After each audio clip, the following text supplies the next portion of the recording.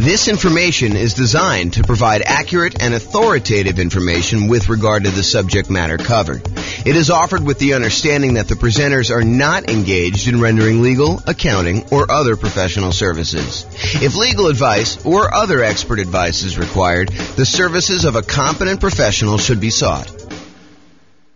Welcome to the Joliet Real Estate Investing and Real Estate Financial Planning Podcast. Learn all about investing in real estate in Joliet, Illinois, with a combination of real estate financial planning and modeling with numbers specific to Joliet, plus syndicated, more generalized recordings of live and pre-recorded real estate investing classes. Not all of them specific to Joliet. Be sure to stay tuned after the podcast for a message from our sponsors. Hello, welcome. I'm James Orr. Tonight we're going over the Nomad real estate investing strategy. So the primary strategies that we're focused on in the podcast and the classes are the ones on the left here. So buy and hold real estate investing, including short-term vacation rentals. That was last week's class. All the Nomad stuff, which we're covering tonight, Nomad by proxy, Nomad with house hack, Nomad to short-term vacation rentals, Nomad with lease option exit, and then the ultimate real estate agent retirement plan. Those are all the ones I'm going to cover tonight, so I'm not going to go into those. And then house hacking. So this is like our primary group of people that we're trying to serve. So buy and hold, Nomad, and house hackers. And then the secondary strategies, which I'll cover more for being a completionist than really that I'm trying to tailor our classes to this. So you'll get stuff here and there from me. So creative financing, owner financing subject to rent-to-own, lease option, lease purchase, the ultimate strategy, quick turning and flipping properties, the BRRRR strategy, the buy, rehab, rent, refi. I always have to pause and go through the R's in order. Wholesaling, wholetailing, options and option auction, tax liens and tax deeds, partnerships and syndications, deal maker, syndicator, money partner, and loan partner. And then the stuff I'm not even going to bother covering is real estate investment trusts. Go talk to your stockbroker about those, and covered in other strategies. So if you're like, hey, what about probate, James? Or what about short sales? Or what about foreclosures? Or what about pre-foreclosures? Yeah, those are all going to be sprinkled into all the other stuff. Most of the probate, short sales, foreclosures, pre-foreclosures is going to be primarily creative financing, although they do show up in some other spots. But I'm not going to do separate classes about that as its own strategy. It's really sort of a subset of other strategies. That's why I'm not covering it. So I wanted to acknowledge that I'm not skipping it over. It's just sort of not big enough as its own sort of topic. Does that make sense, everybody? All right, cool. If you got questions, let me know. Interrupt. I do ask that you use the microphone, though, so we can get it on the recording.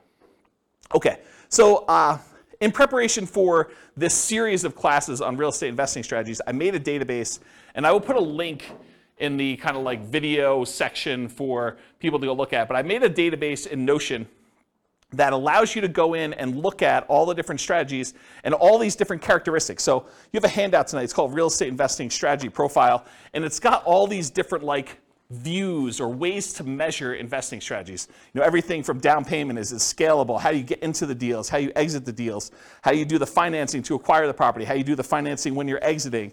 All these different areas that are kind of characteristics. So I have this database that I've been working on making for all the different strategies, all the ones tonight, all the ones last week, all the ones in the future classes we're doing on the strategies. And then you'll be able to say, show me all the deals we can do that don't require any money down, or show me all the deals that I can do that are, for wealth building, or that are highly scalable, or that require little money down, or whatever it is that you want to look into. So the database is searchable and also able to be grouped and viewed in different ways. And so the reason I bring this up is if I have a particular strategy and I've grouped it one way, is it possible you'll be like, but James, what about this other really obscure sort of unusual situation where I can do that with this thing? Yeah, so there's exceptions to everything, right? You can do creative financing inside the MLS. It's not likely, right? It's really rare, but you can do it. So I've tried to categorize the strategies, but there are lots of exceptions. Sure, you could find a deal or structure a deal to make choices that are not in line with what I've defined here. But the idea is just because you don't think there's a chance that X can happen doesn't mean it won't happen. This is designed to be a starting point discussion to help you make better investing decisions on your own with additional knowledge. Of course, do your own research and make sure that you understand what's happening. Does that make sense, everybody? Okay. All right, so Nomad variations. This is what we're covering tonight.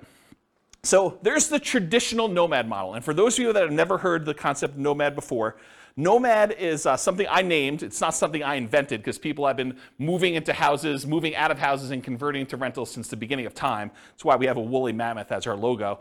So, you know, way back in the day when people were riding woolly mammoths around, they had their cave and they left their cave and they rented out the cave to the person who was coming behind them and they kind of charged them money for it. It's like that old, okay? So the traditional Nomad model is you buy a house as an owner-occupant. You move into the property.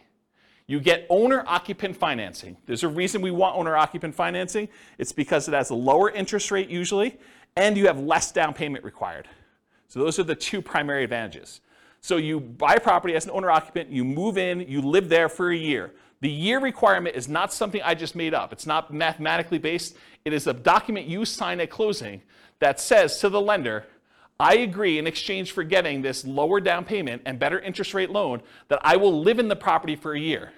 If your lender does not require that, you don't need to follow it. But almost every loan I've ever seen that is like a conventional type loan or FHA loan or VA loan has had this document in there. So you're not going to be able to just say, I'm only going to do a 3-month Nomad. I'm going to speed this thing up. I'm going to do 4 a year instead of 1 a year because James doesn't know what he's talking about. Nope, James does know what he's talking about. If he says a year, it's probably there in the document. So make sure you read it and you understand that if you actually don't live there for a year, you are committing loan fraud. You go to prison for that, okay? So do not commit loan fraud. If the lenders suddenly change it and they say, look, we require now that you live in the property for 2 years, I will start teaching 2-year Nomad.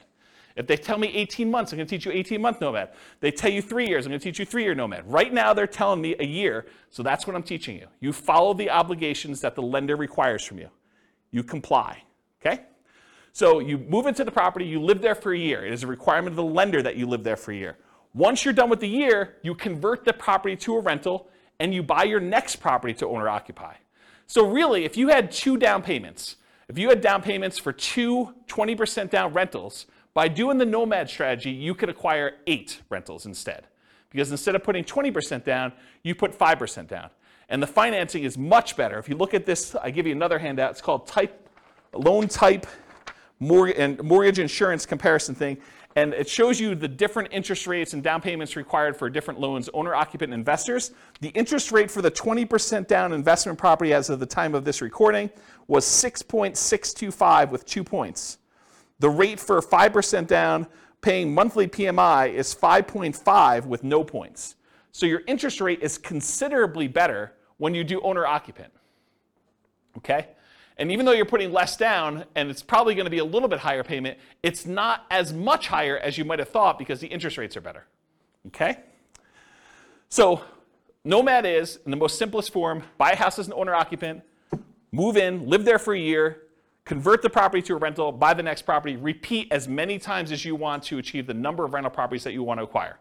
Okay? That's the most simple version. Now, all of these are variations. Okay? I'll cover those in a second. But for Nomad, you're typically putting owner-occupant financing, 0% down. There are 2 primary 0% down loans. The USDA loan for rural properties. So those are the 2, oh, sorry, I only do one of them. So USDA and VA. VA is a loan that you can get if you're a veteran. That's another nothing down loan program. USDA, you have to do a rural property. VA, you have to be a veteran in order to get them. So those are the 2 nothing down programs. The next lowest down payment is the 3% down conventional loan. That's on your sheet. And there's 2 different flavors of that. There's the lender paid PMI version, and then there's the lender the monthly PMI version. You can do an upfront PMI payment. You could pay a one-time lump sum fee and get rid of PMI. So there's really 3 flavors of PMI. But really the 2 that we are going to discuss most and the 2 that are on your sheet are the lender paid PMI or the owner-occupant paid monthly PMI. So that's 3% down conventional. The 3.5% down loan is the FHA loan. The FHA loan also allows you to buy duplexes, triplexes, and fourplexes. So you could do a 3.5% down duplex, a 3.5% down triplex, or 3.5% down fourplex. The other loan that allows you to buy multifamily as an owner-occupant is the VA loan. So the VA, you can also do duplexes, triplexes, and fourplexes. Okay? So that's FHA. FHA's PMI never goes away, by the way. It's there forever. So you'll probably want to refinance out of that at some point. Although if you got a really good rate on it and rates have gone up considerably from there, maybe it's still cheaper for you to actually keep the PMI and not refinance. So that could come up too. And then the last one that traditional nomads use, which is probably the primary one that the overwhelming majority of them are going to use, is the 5% down conventional loan. Because VA and USDA, they limit the number you can have. VA, it's based on your benefits. USDA, I think it's 1. Although I could be wrong about that, but I think it's just 1 that you could have USDA. And then 3% down conventional, I think you can only do that once. And then 3.5% down FHA. There are some really unusual exceptions, like if you move a certain distance out of the area, you can use your FHA benefits again. But really, you're only going to be able to have 1 FHA loan on your Social Security number at any given time. And then finally, 5% down, you can have as many of those as you want, as many as you can qualify for. So when people tell you, look, I'm only able to get 10 conventional loans, that's true, except for owner-occupant. You can get an 11th owner-occupant loan. So you could get an 11th 5% down loan. You can get a 12th one. You can get a 13th one. You can get a 15th one. As long as you have your debt-to-income ratio where it is and you have enough income to qualify, you can qualify for as many of the 5% down loans as you want, as long as they're owner-occupant. But once you get to 10, it's going to be really hard for you to get a conventional investor loan, non-owner-occupant. Pause for a drink. Okay. So that's traditional nomad. All the financing stuff pretty much applies to these other ones too. But fixer-upper nomad is buying a property that needs work, where you live in it, you move into the property, you live there, you do the fix-up work, then you convert it to a rental after a year, 18 months or 2 years, whatever time period works for you, but a year minimum. That's what fixer-upper nomad is all about. Buying properties at a discount, putting in money in order to fix them up, and then converting them to rentals by living in them. Different than BRRRR, right? Because BRRRR, you're not living in properties. What's that? You're not refinancing it. You're not refinancing. That's also another good point. Thanks, Nick.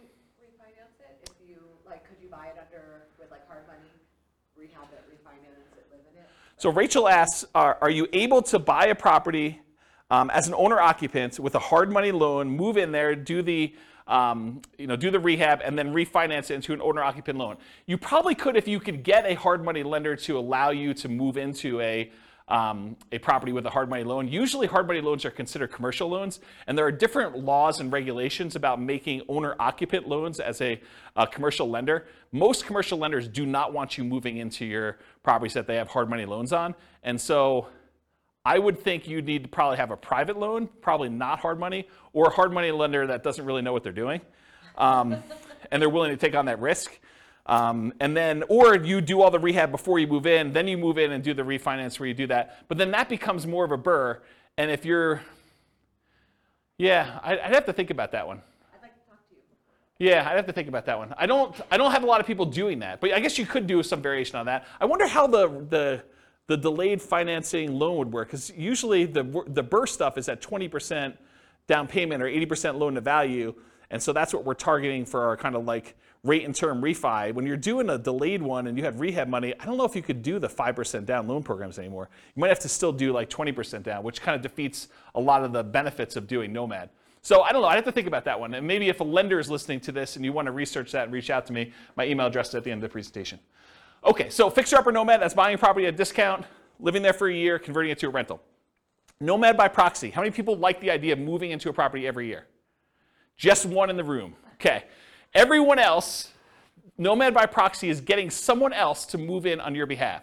If you have kids and you want to encourage them to get started investing in real estate, and let's say you had planned on buying, 20% down, buy and hold non-owner-occupant investment properties. Well, instead of doing that, you could say, look, I'm going to take this 20% I had set aside for down payments, and I have 2 kids. I'm going to have them buy 2 properties each over the next 2 years. They're just getting out of college, or maybe they're in college, and you're saying, look, I'm going to buy you a property there. We're going to put 5% down. You're going to live there while you're in college. You're going to get 3 roommates for your college buddies, and you're going to stay there for a year. Next semester, you're moving. I'm having you buy another property with 5% down. You're living in the property, and we're going to kind of repeat that to do it as many times as we can that I've got down payments for and I can qualify for loans. That's a variation of Nomad. It's called Nomad by proxy, where someone else is moving in on your behalf. We also have some clients that are doing it with their parents.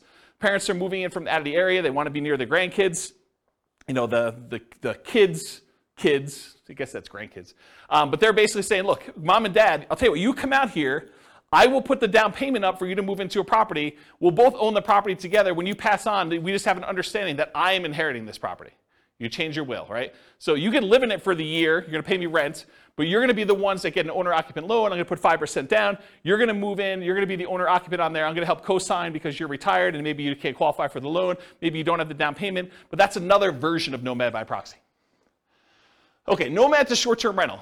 So same idea. You Nomad, you move into, you buy a property, you live there for a year. But at the beginning, bless you, at the beginning, you decide, hey, look, I'm not just buying a straight up long-term rental property. I want to find a property that has really good short-term rental or vacation rental properties where this would be a great vacation rental once I move out. And so you move there, you move into the property, you live there for a year, and at the end, instead of converting it to a year-long lease with a regular tenant long-term rental type property, you convert it to a short-term or vacation rental. And you're just renting it out to, you know, like weekend people in for whatever they're doing. So traditional short-term rental. Once it becomes a short-term rental, it's like you had acquired it for a short-term rental. Except the way you acquired it was 5% down, or 3% down, or 3.5% down, or 0% down in order to get the deal to begin with. Does that make sense?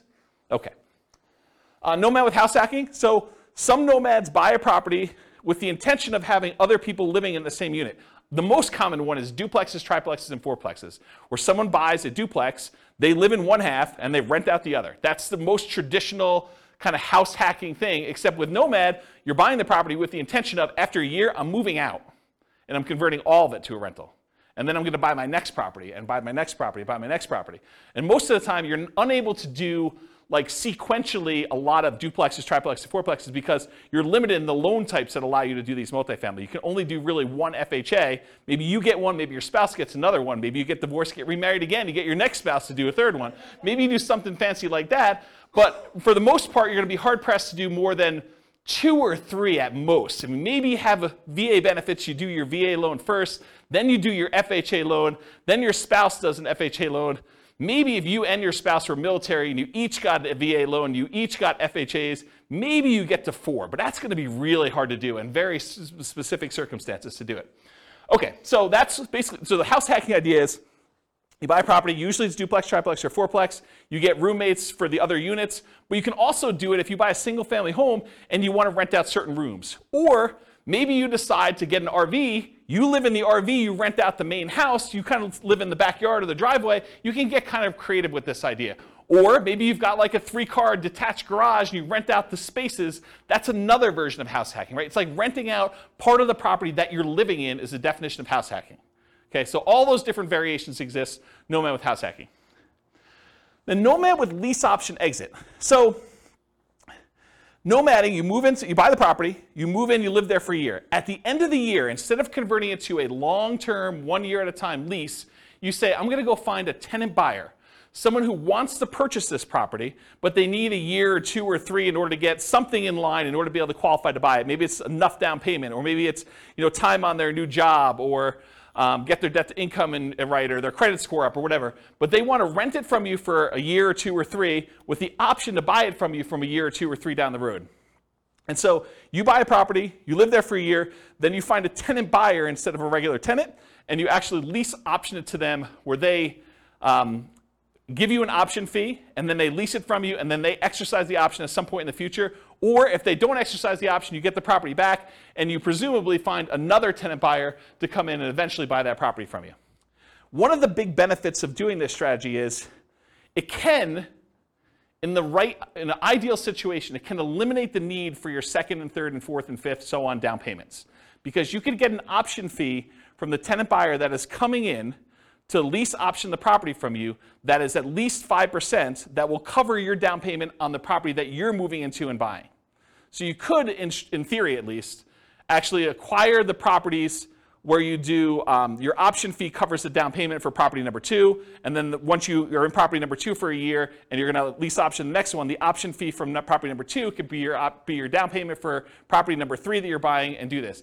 It makes it a lot easier if you at least have the down payment so that you can front it and then you get it back after a year or 2, but you can technically, and lenders have told me they're able to do this, you can technically use that option fee if you get it in advance as your down payment for the next property.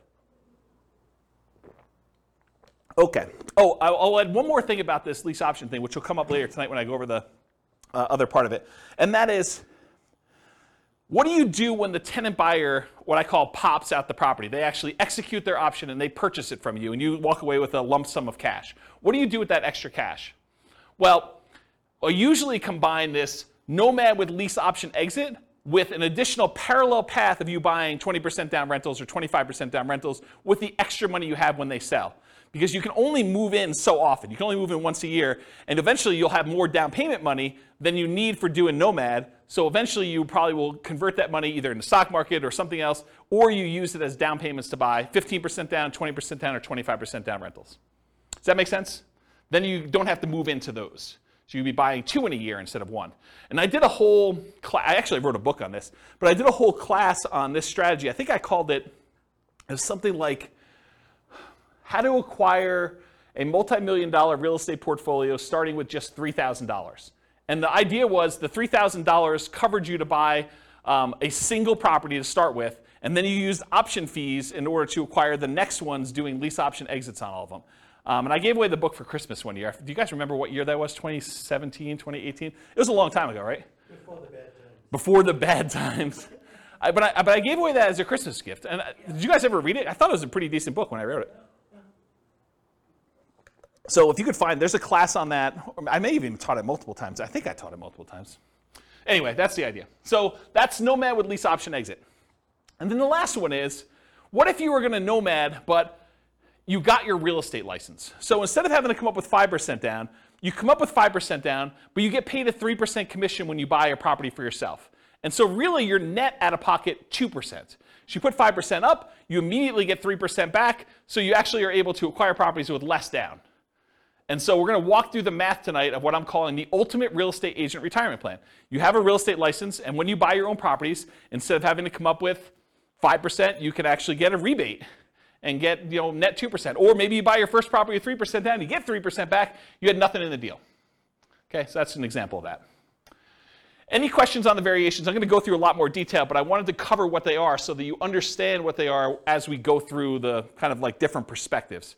Yeah, microphone for Nick, if you would, Rachel. Thank you.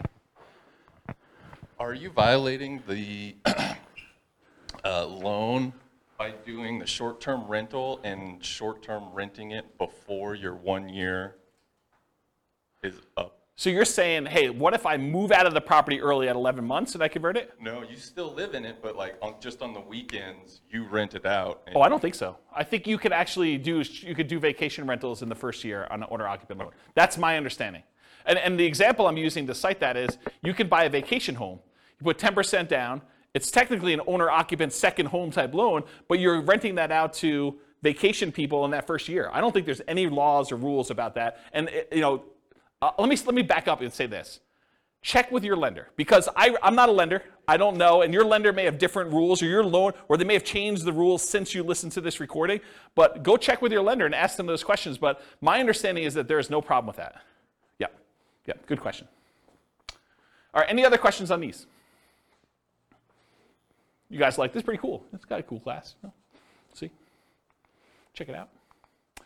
All right, so now I'm going through this kind of like real estate investing strategy profile, and I'm going to just start talking about the different characteristics of this strategy and the kind of like where it lies. So is this a real estate investing strategy or a real estate entrepreneurship strategy? And I define the difference as this. When you're investing, your primary goal is to take money and get a return on that money. So you put out money and you're expecting to get a return on it. Real estate entrepreneurship is different. You're kind of like starting a business and you expect to get paid primarily for the time you've got invested. Not necessarily the money you're putting into deals, but the work that you're putting in. And so traditionally with buy and hold, you put up 20% down, 25% down, and you want to make it as passive as possible. You're not really trying to get a return on your time. You're trying to get a return on that 20% or that 25% down. When real estate entrepreneurship, you might be going buying properties creatively, lease options or subject to or something like that, where you're primarily going out, you're doing marketing, you're talking to sellers, you're getting a seller to agree to some type of creative financing deal. Maybe you're not putting a lot of money in the deal, but you have a lot of time and effort put into it. And so that's real estate entrepreneurship, where you're trying to get a return on the time you put in primarily versus the money. So nomading, in my opinion, is investing. It is you're putting up some money and you're doing this. There's not a lot of extra work to nomading, more so than just picking out the property, acquiring the property, and moving in. So most of the time, people are typically thinking of nomad real estate investing as an investing strategy rather than real estate entrepreneurship. However, there are strategies that are more entrepreneurial. They take more effort and more work. For example, fixer-upper nomad. You're moving into your property. You're doing manual labor. Either you're managing a contractor or contractors or trades in order to come in and do stuff for you, or you're doing it yourself, or you're actually swinging a hammer and laying flooring and painting and stuff like that in order to do that. That's pretty active. That's pretty entrepreneurial, in my opinion. So these are more entrepreneurial. Fixer-upper nomad, nomad to short-term rental. Unless you're hiring a property manager and it's really hands-off for you, that one's probably going to be more hands-on, more entrepreneurial, more active. Nomad with lease option exit, you're finding those tenant buyers. That's a lot of extra work. You're kind of managing that process of seeing them through to actually buying the property from you. That's a little bit more work. So those are a little bit more entrepreneurial in my mind. Now, remember I said at the beginning there's like exceptions. You're like, James, what about this?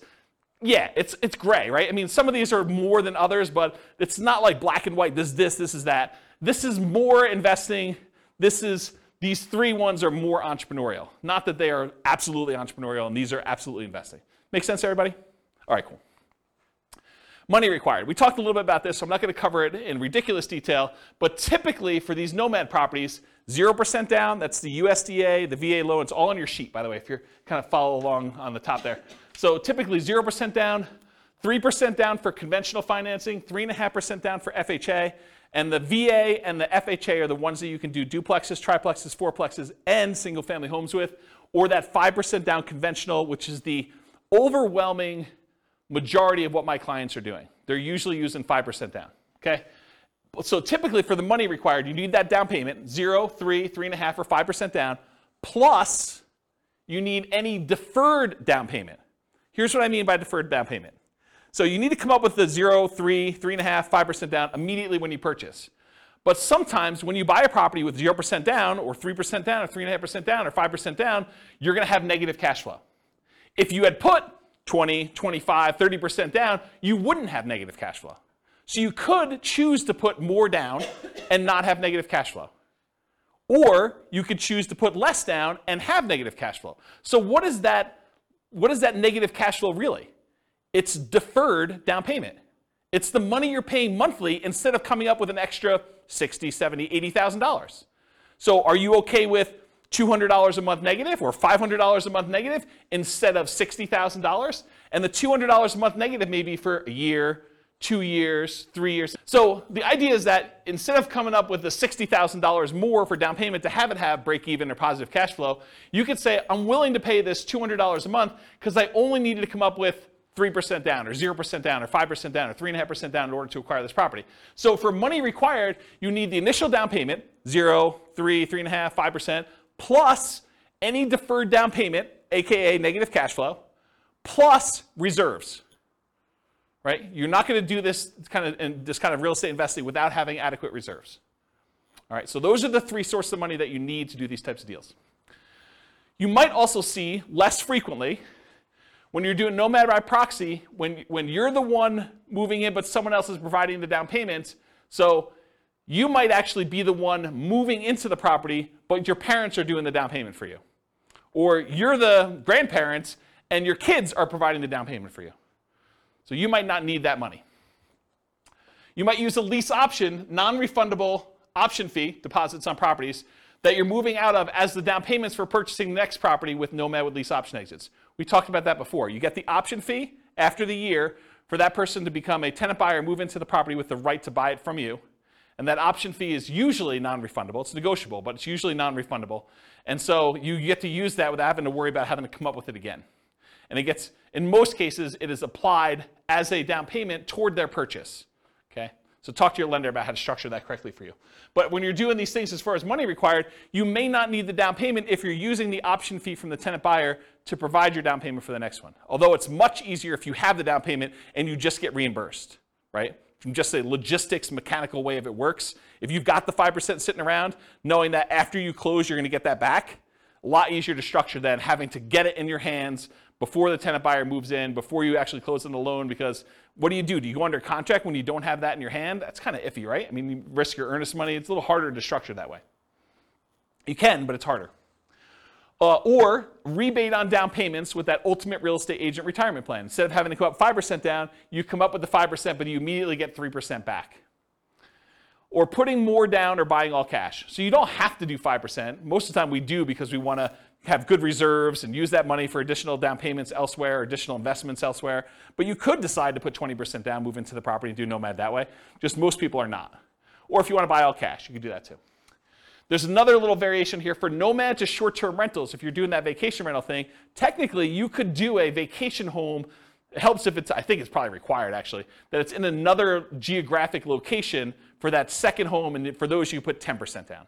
So you can get another vacation home in wherever you want to vacation. You vacation in it, a couple weekends a year, and then you rent it out short-term rental for the rest of the time. So you could do that also, usually in parallel for that second home. Any questions on these? Cool. Credit required. So this is traditional owner-occupant financing. You got to qualify for an owner-occupant loan. So you must, I think I hit this home. Did I not cover this? You must move into the property or you're committing loan fraud. Is there anyone confused about that? You got to move into the property, otherwise it's loan fraud. So, and if you're doing Nomad by proxy, somebody has to move into the property. And don't think, I'm going to fix this. James doesn't know about this. No, James has looked at this for a long time. He has not found a way around it. If you think you found a way around it, you can try to reach out to me and tell me, but I'm going to tell you it's probably loan fraud. Okay? So you got to move into the property you're committing loan fraud. Usually you're required to live there for a year based on a document that you sign at closing to get your loan. Now there are exceptions to this. You get divorced, I think that's an exception. If you get transferred for work, I think that's an exception. But there are not that many exceptions to this. So, what? My lender calls it a life-changing event. Okay, so for the microphone, Nick says his lender calls it a life-changing event. That is one of the ways to get out of it. You can't just say, I don't like my house anymore. But hey, you have a kid, get rid of a kid, get a wife, husband, or get rid of a wife or husband. I think those are life-changing events. So those could be kind of characteristics for you to be able to do it more than once. Typical credit score you need is 620, although it varies a little bit for different loan programs. The better your credit score, probably the better your interest rate's going to be, except for FHA, which I think is the same no matter what. And the cheaper your PMI is going to be. There are some exceptions. You can go down to 580. I think FHA and VA allow you to go down a little bit lower than 620. I already talked about that. Less common situations, if you're buying without a loan, all cash, obviously a credit score is not required for doing that. And then if you're Nomad by proxy, where someone else is getting the loan, you may not need to qualify yourself. And then I just made a note on here, credit score requirements can change, so don't go to your lender 6 months from now and say, James on this recording said that I can get a loan for 620, that's the loan I want, and he told me I can get 5.5%. I'm not telling you that. Go talk to your lender, find out what the then current credit score requirements are, and the then current interest rates, and the then current down payment requirements are. I'm not guaranteeing that you can go get loans for these things. Okay, skills required. So what do you need, what skills do you need in order to do Nomad? Nomad's a weird one because it's sort of like very similar to buy and hold in a lot of ways. But there are other investing strategies where you need a lot more or a lot different skills in order to do this. But for nomading, the primary skills are you need to analyze deals. You need to make sure that this is going to be a good rental once you move out. You need to find cash flowing deals. You need to find a property that makes sense for you to buy. You don't want to just buy anything. And I think that's probably one of the bigger mistakes is people buy properties that they primarily, bless you, they primarily want to live in, but that may not make the best rentals. I think there's a little wiggle room there, but you don't go buy your dream house that would never make a good rental just because you can. Okay, so you need to find decent cash flowing deals. Another skill is acquisition financing, getting your owner-occupant loan, understanding how that works. That's a skill you need. And then property management. Once you convert it to a rental, you need to be able to manage the property. So property management is another skill. Now, the skills of property management can vary depending on which strategy you're doing. If you're managing them yourself, that's one strategy. If you're hiring a property manager or a company, that's a different strategy, right? You need the skills of managing a person then, or a company or a team, versus the skills of actually finding tenants, screening tenants, evaluating tenants, lease presentation, ceremony, all that stuff, and then kind of like property management, overseeing repairs and all that, and turns and those things. They're very different skill sets depending on which one you want to do. And then the third version of the skills of property management is doing short-term rentals. Doing short-term rentals is different than regular property management. It's also different than hiring and managing a property manager. So just realize that they can be different flavors of what property management means. And then additional skills may be required for variations like lease options. Right? Understanding that lease options require some additional levels of education and expertise. You need to understand what they are, how they work, paperwork, how your attorney recommends you do them, so on and so forth. Okay, stability. So this This was a email I got probably like, I don't know, 3 months ago, 6 months ago now. And it was a guy that does the Farnham Street blog, whose name escapes me, and I probably should have looked it up because I forgot it last week too. But he basically sent out this blog post in an email, and it was about this idea of active versus passive stability.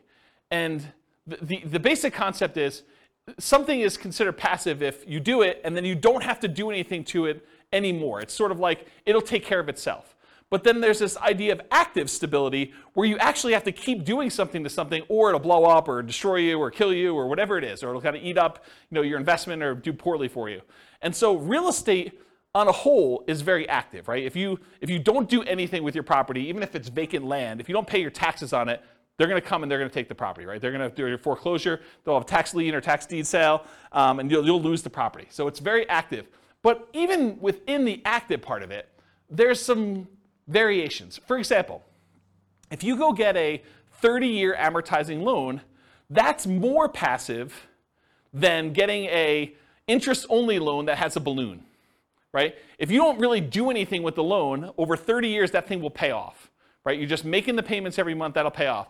Whereas with an interest-only loan with a balloon, you might make payments for 10 years, but at 10 years, you got to take an action because there's a balloon that says the balance is due at 10 years. So if you don't do a refinance or sell the property, you're going to have a real problem. And so can you see that doing an interest-only loan with a balloon is more active than a 30-year amortizing loan that is more passive? Even though both of them are really active, you got to do stuff with them, right? So I started thinking about this idea of stability in real estate investings. So even more active than passive are fixer-upper nomads. Got to do the work, got to get in the property, got to do everything you need to do there.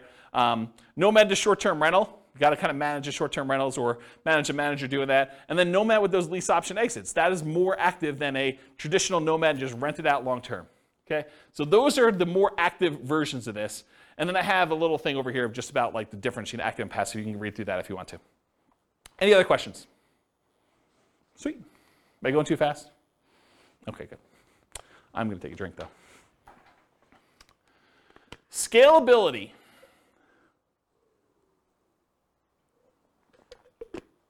Okay. So what if you really wanted to do Nomad 10 times in the first year?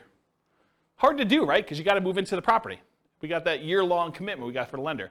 So Nomad is often limited to one per year. From that perspective, it is much harder to scale. There's a slower acquisition speed for you. You get slowed down. Some would argue that's good, right? You're kind of like dollar value averaging or dollar cost averaging, depending on how you look at it and what you're kind of like squinting to kind of convert it from a stock kind of term to a real estate term. But you're buying 1 unit per year, regardless of what the price is doing. So you're buying like over regular intervals. The market's down, you get a little better deal. Market's up, you pay a little bit more, but the properties you purchased previously are also up too, presumably. So you could increase your speed, your ability to scale, with Nomad by proxy. You could have someone else move in. You got 3 kids, you can do 3 a year now, right? You got 2 sets of grandparents, you want them to move near you, great, you can now do 2 a year. Nomad to short-term rental. So with 10% down, you might be able to do a second vacation home in parallel to this strategy, right? So as far as scalability goes, you could move into one yourself where you live in, and then maybe you buy a second vacation home every year in a new location. And then you could put non-owner occupant, regular investor, not moving into the property, a strategy like traditional buy and hold in parallel. So you buy 1 Nomad that year, and you've got enough for 20% down payment. You buy a 20% down payment non-owner occupant, you could be doing those at the same time. So as for a scalability perspective, though, there is something working in your favor with Nomad, and that is it is 1/4 the down payment required for traditional buy and hold. Instead of having to save up 20% down, you only need to save up 5% down. So from that perspective, it's even more scalable than traditional buy and hold is. You know, it's somewhere between a third if you're doing the 15% down non-owner occupant loans. Most people are probably doing the 20 or 25. So in that way, it's 4 times as scalable. For the same down payment you need to buy 1 20% down rental, you could buy 4 Nomads. It takes you longer time to do it, but you can actually do it faster in the form of down payment. So if you've got great savings rate, maybe you don't need to worry about that as much. But if you're slow on your savings rate, this could actually be a way to speed things up. Also, 5% down payments, the owner-occupant ones typically have better interest rates. So from that way, it helps you as well. Any questions on scalability? Risk exposure. So I would consider Nomad to be a medium risk strategy. I don't think it's a low risk strategy, and I don't think it's a high risk strategy, because there are things that are riskier and there are things that are less risky. But I would consider this to be a medium risk strategy. And so here are some of the risks you have when you do Nomad. You have what I call amplified returns. Because you're putting less down, sometimes as little as 0, plus some closing costs and stuff like that, sometimes as little as 0 down, your returns get amplified. If things are going well, they get amplified positively. You know, if you make $12,000 in appreciation in 1 year on a very little or 0 down investment, your returns look amazing, right? You put $1,000 into the deal, you make $12,000, that's like crazy, crazy good. However, what if property values went down that year? Well, they get amplified in the negative direction as well. So if you have a loss, they get amplified negatively. If you have a gain, they get amplified positively because your down payment is so much smaller. Another risk is increased likelihood of negative cash flow, right? If you're only putting 5% down or you're putting 0% down, your chances of having negative cash flow are greater than if you put 20% down or 25% down. So I think that is an additional risk that you have. Now remember, that negative cash flow is really a deferred down payment. So you could argue that it's less risky because you don't have to put the full $60,000 out all at once. You can put out $200 a month and keep a really big buffer in reserves instead, right? So in that way, it seems a little less risky, but it is a risk that you have this probably negative cash flow. You could have a price decline during ownership. Property values do not always go up. Sometimes property values go down. I mean, I have to say it because otherwise people say, oh, James told me it always goes up 3% a year. What's going on here? So price declines can happen during ownership, and rent declines can happen. They're not as common as well, but you can see soft rental markets. If vacancy rates are really far up there and you want to get your property rented, you might have to drop rent. Just because you got it last year doesn't mean you'll get it this year. So you could see rent declines during ownership. And your credit is at risk. If you're signing on these loans and something really goes wrong and you're unable to make those payments, you could get a foreclosure. And then finally, you have all the typical tenants/property management risks. So tenants slipping and falling, suing you for discrimination, all those typical risks that you have of property management, those are also included when you do the Nomad strategy. Now, as far as short-term rentals go, you could argue that there's slightly more risk with short-term rentals, vacation rentals. You have more people in and out of the property, more chances for slip and fall, less familiarity. There's all sorts of additional, subtle additional risks there. But you also have additional income coming in, presumably, from doing a short-term rental. Otherwise, why would you do it? Why wouldn't you just do a long-term rental? But you're getting this extra income, so I think that sort of offsets some of these additional risks that you might have. So I don't know, maybe it's a little bit more neutral, but you also have an unusual risk with short-term rentals, and that is the risk of kind of like HOA or city or county or local governments or even insurance companies changing their policies such that the property you were once using as a short-term rental can no longer be used as a short-term rental. So I think that's an additional risk that you're less likely to see with long-term, year-long leases, buy and hold type rentals. Any questions on risk exposure? Is this helpful for you guys, kind of seeing it's all broken out this way? Are you seeing the form, those that came, who came last week? Just you, right? Are you seeing the parallels of how this works now? Yeah, this makes a lot of sense. That's the idea. I try. All right, so profit speed. How quickly and what magnitude of profits do you see? So how quickly do you make money and what size of money do you make at what interval? So if you guys have seen this before, this is my return quadrant. The return quadrant shows you the 4 different areas of return you get by having a rental property plus reserves. So on the left-hand side is cash later, appreciation, and debt paydown. It's money that you're seeing in your return, but you're going to have a hard time accessing until you either sell the property or you do a cash-out refinance. So the property values tend to go up over time, and you tend to pay your loans down over time. That usually increases your equity in your property, and you can access equity by selling the property or doing some type of cash-out refinance. Those are the 2 primary ways. There are other ways, but they're more unusual. And then on the right-hand side is your cash now stuff. That's cash flow and the tax benefits you get by owning rental property, and I'm specifically talking about cash flow from depreciation.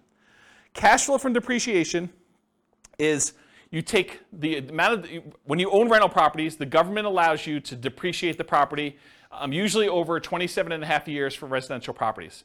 So imagine you bought a rental property And when you kind of like do your math based on what you paid for the property, you subtract out the cost of the land because you cannot depreciate land, you can only depreciate the building.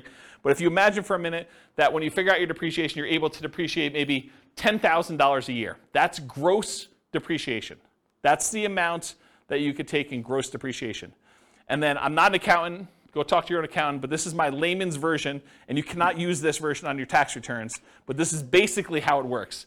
If you make $100,000 a year and you have $10,000 in gross depreciation by owning a rental property, then you're only paying taxes not on the $100,000, you're paying taxes on the $90,000. So what you really end up doing is you save $10,000 of taxable income. So if you take that $10,000 in taxable income and you multiply it by your effective tax rate, which is a conservative way to look at it, then that is the amount you have in cash flow from depreciation. That's the amount you did not need to pay in taxes at the end of the year, or the amount that you could take by adjusting your exemptions on your job income and take them with each paycheck. Okay? So let's say your tax rate was 20%, you had $10,000 in gross depreciation, you multiply 20% times the 10,000, you now have $2,000 a year that you're getting in cash flow from depreciation. You can either get that back at the end of the year instead of having to pay taxes on it, or you can adjust your exemptions. That's exemptions, right? That's what it's called, Denise? Withholdings, that's it. So whatever it is on your tax return where you actually are saying, I don't need to pay in as much tax because I keep getting a refund at the end of the year, so let me pay in less. So you do that, and then on your paycheck now you see an extra, whatever it is, $180 or 170 bucks, whatever it works out to be, on your paychecks that you now got in. So that could help offset any negative cash flow you might have, or it could add to your cash flow that you're already receiving from the property. But it's through your paycheck and tax savings, not directly from the property. Does that make sense, everybody? And then this total adds them all up and reserves.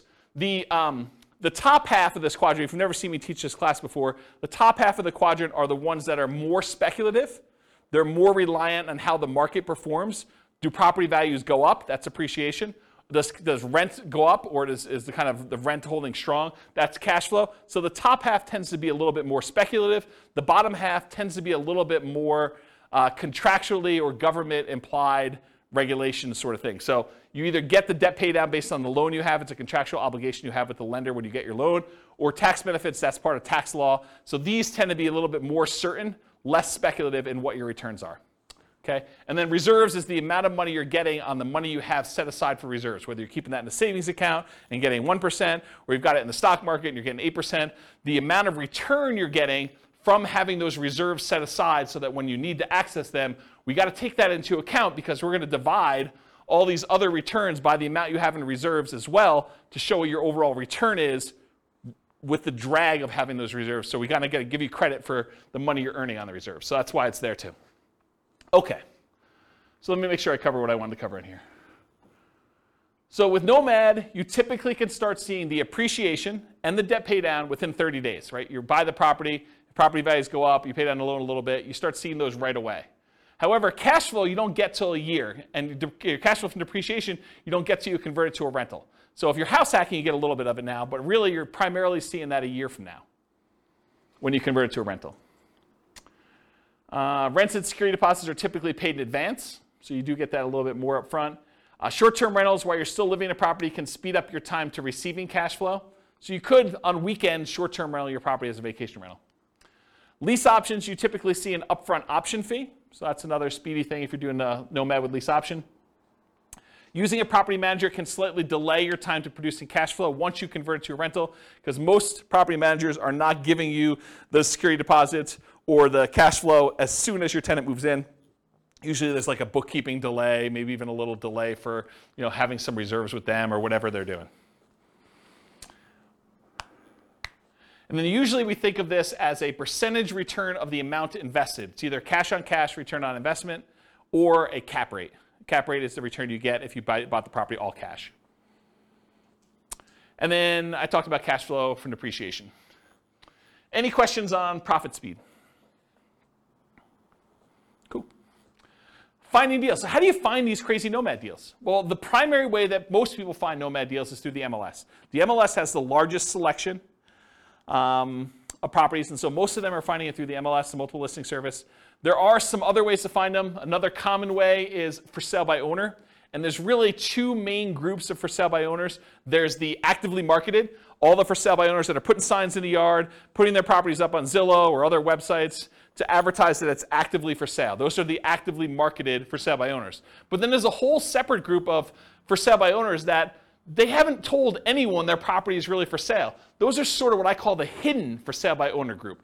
And you usually find those through either marketing to properties that are not advertised for sale or networking. You're talking to somebody and they say, hey, I'm considering selling my property. You're like, oh, I'd like to buy it. And that's considered a hidden for sale by owner because no one knows about them. They're not actively advertising. And then a more unusual way of finding deals is wholesalers.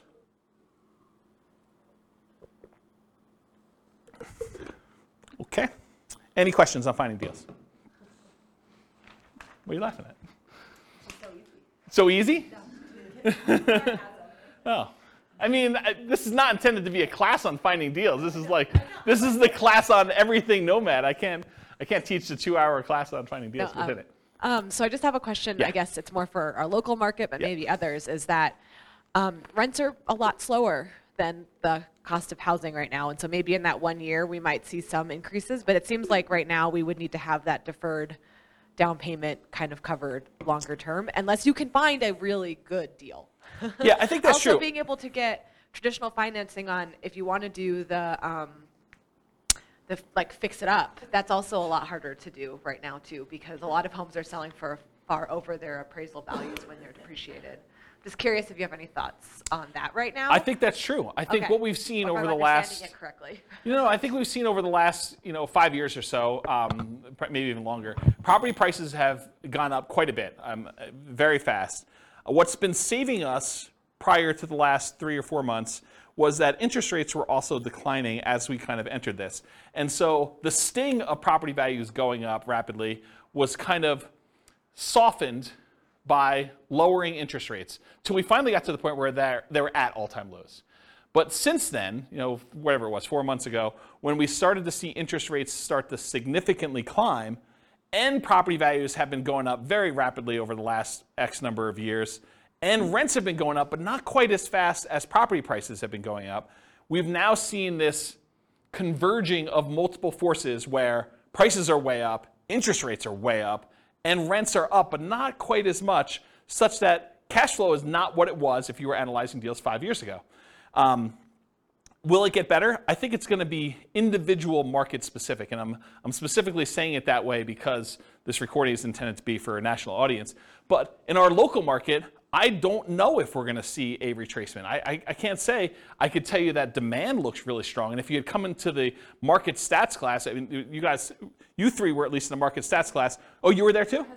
Oh, okay. So with the market stats class, I think the market stats suggested to me that demand was very strong and we might see a slowing of how crazy it's been, but I'm not sure it's going to go drastically in the other direction. I mean, it's possible. I can't predict the future. My crystal ball is really blurry for me, but I think that we're probably going to see a slowdown, maybe a little bit retracement, but I think that's true. Now, if you think about it, though, if you put 20% down and you were able to get break-even cash flow a few years ago, maybe now it's 25% because you see an increase in down payment and an improvement in interest rate in order to get to that point. Maybe it's even hard to find those. But I think there's still, even in the craziest, amazing markets, there are still exceptional deals out there. You can still find that amazing cash flow property. It's harder. They come along less frequently, and sometimes you need to act very quickly, and sometimes you're voluntarily taking on some wackiness as part of the deal, right? You're trading a problem that you can deal with, that you're willing to live with, in exchange for maybe a little bit improved cash flow or significantly improved cash flow, depending on what the deal is. So I would kind of cover it that way, but I think you're right. I think we're seeing a suppression in cash flowing properties, but even with what's great about the Nomad model in particular, and buy and hold in general, is you get to lock in economic structures at one point in time. So you acquire the property now at a certain price. You acquire an interest rate now at a certain interest rate.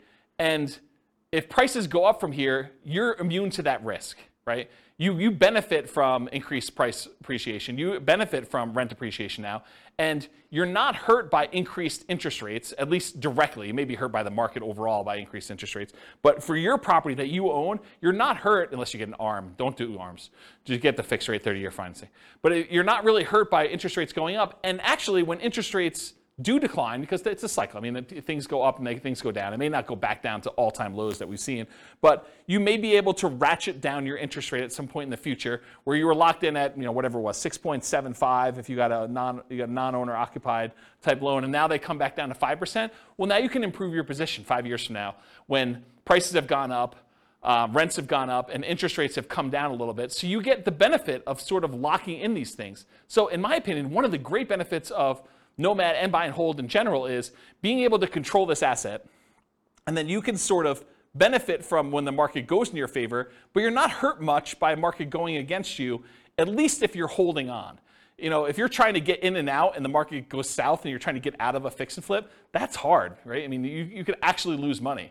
But if you're kind of holding a property and we have even a 5-year long dip, okay. I mean, if your intention is to hold that for 30 years and pay it off, does it really matter? Probably not, right? So I don't know. That's how I see it short term. Hope that answered your question. That answered? Okay, good. All right, so for analyzing deals, how do you analyze a Nomad deal? You can go download the spreadsheet, realestatefinancialplanner.com/spreadsheet. I did a whole class on all the inputs for this, but this is how you do the deal analysis. You put in all the numbers over here. And the one thing I will say about Nomad is when we analyze a Nomad deal, because you're living in the property for the first year and then you're converting it to a rental in year 2, we just assume that we're analyzing it in year 2. So year 1 becomes year 2. It's going to be off a little bit. You'll pay down a little bit more on the loan. Your appreciation will probably be a little bit better, but don't worry about it.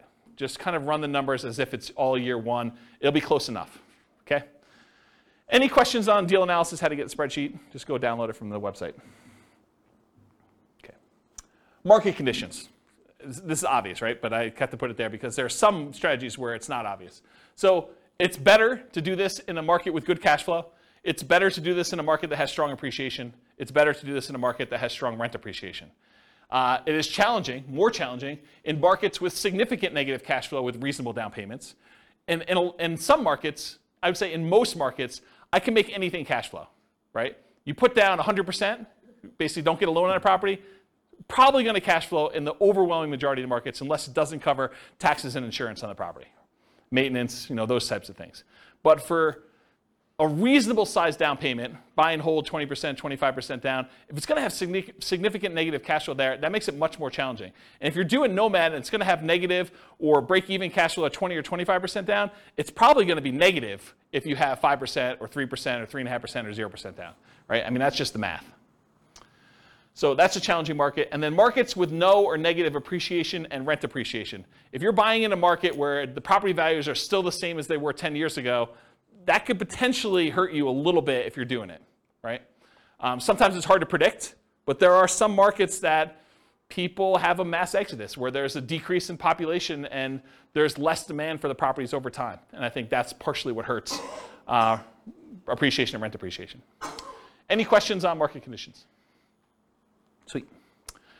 Accessibility, availability. So how plentiful are these deals? In many markets, there are plentiful deals you can select from the MLS. I would consider our market to be a market where you can find Nomad properties inside the MLS. You do not need to get crazy and creative to find Nomad properties here in Northern Colorado.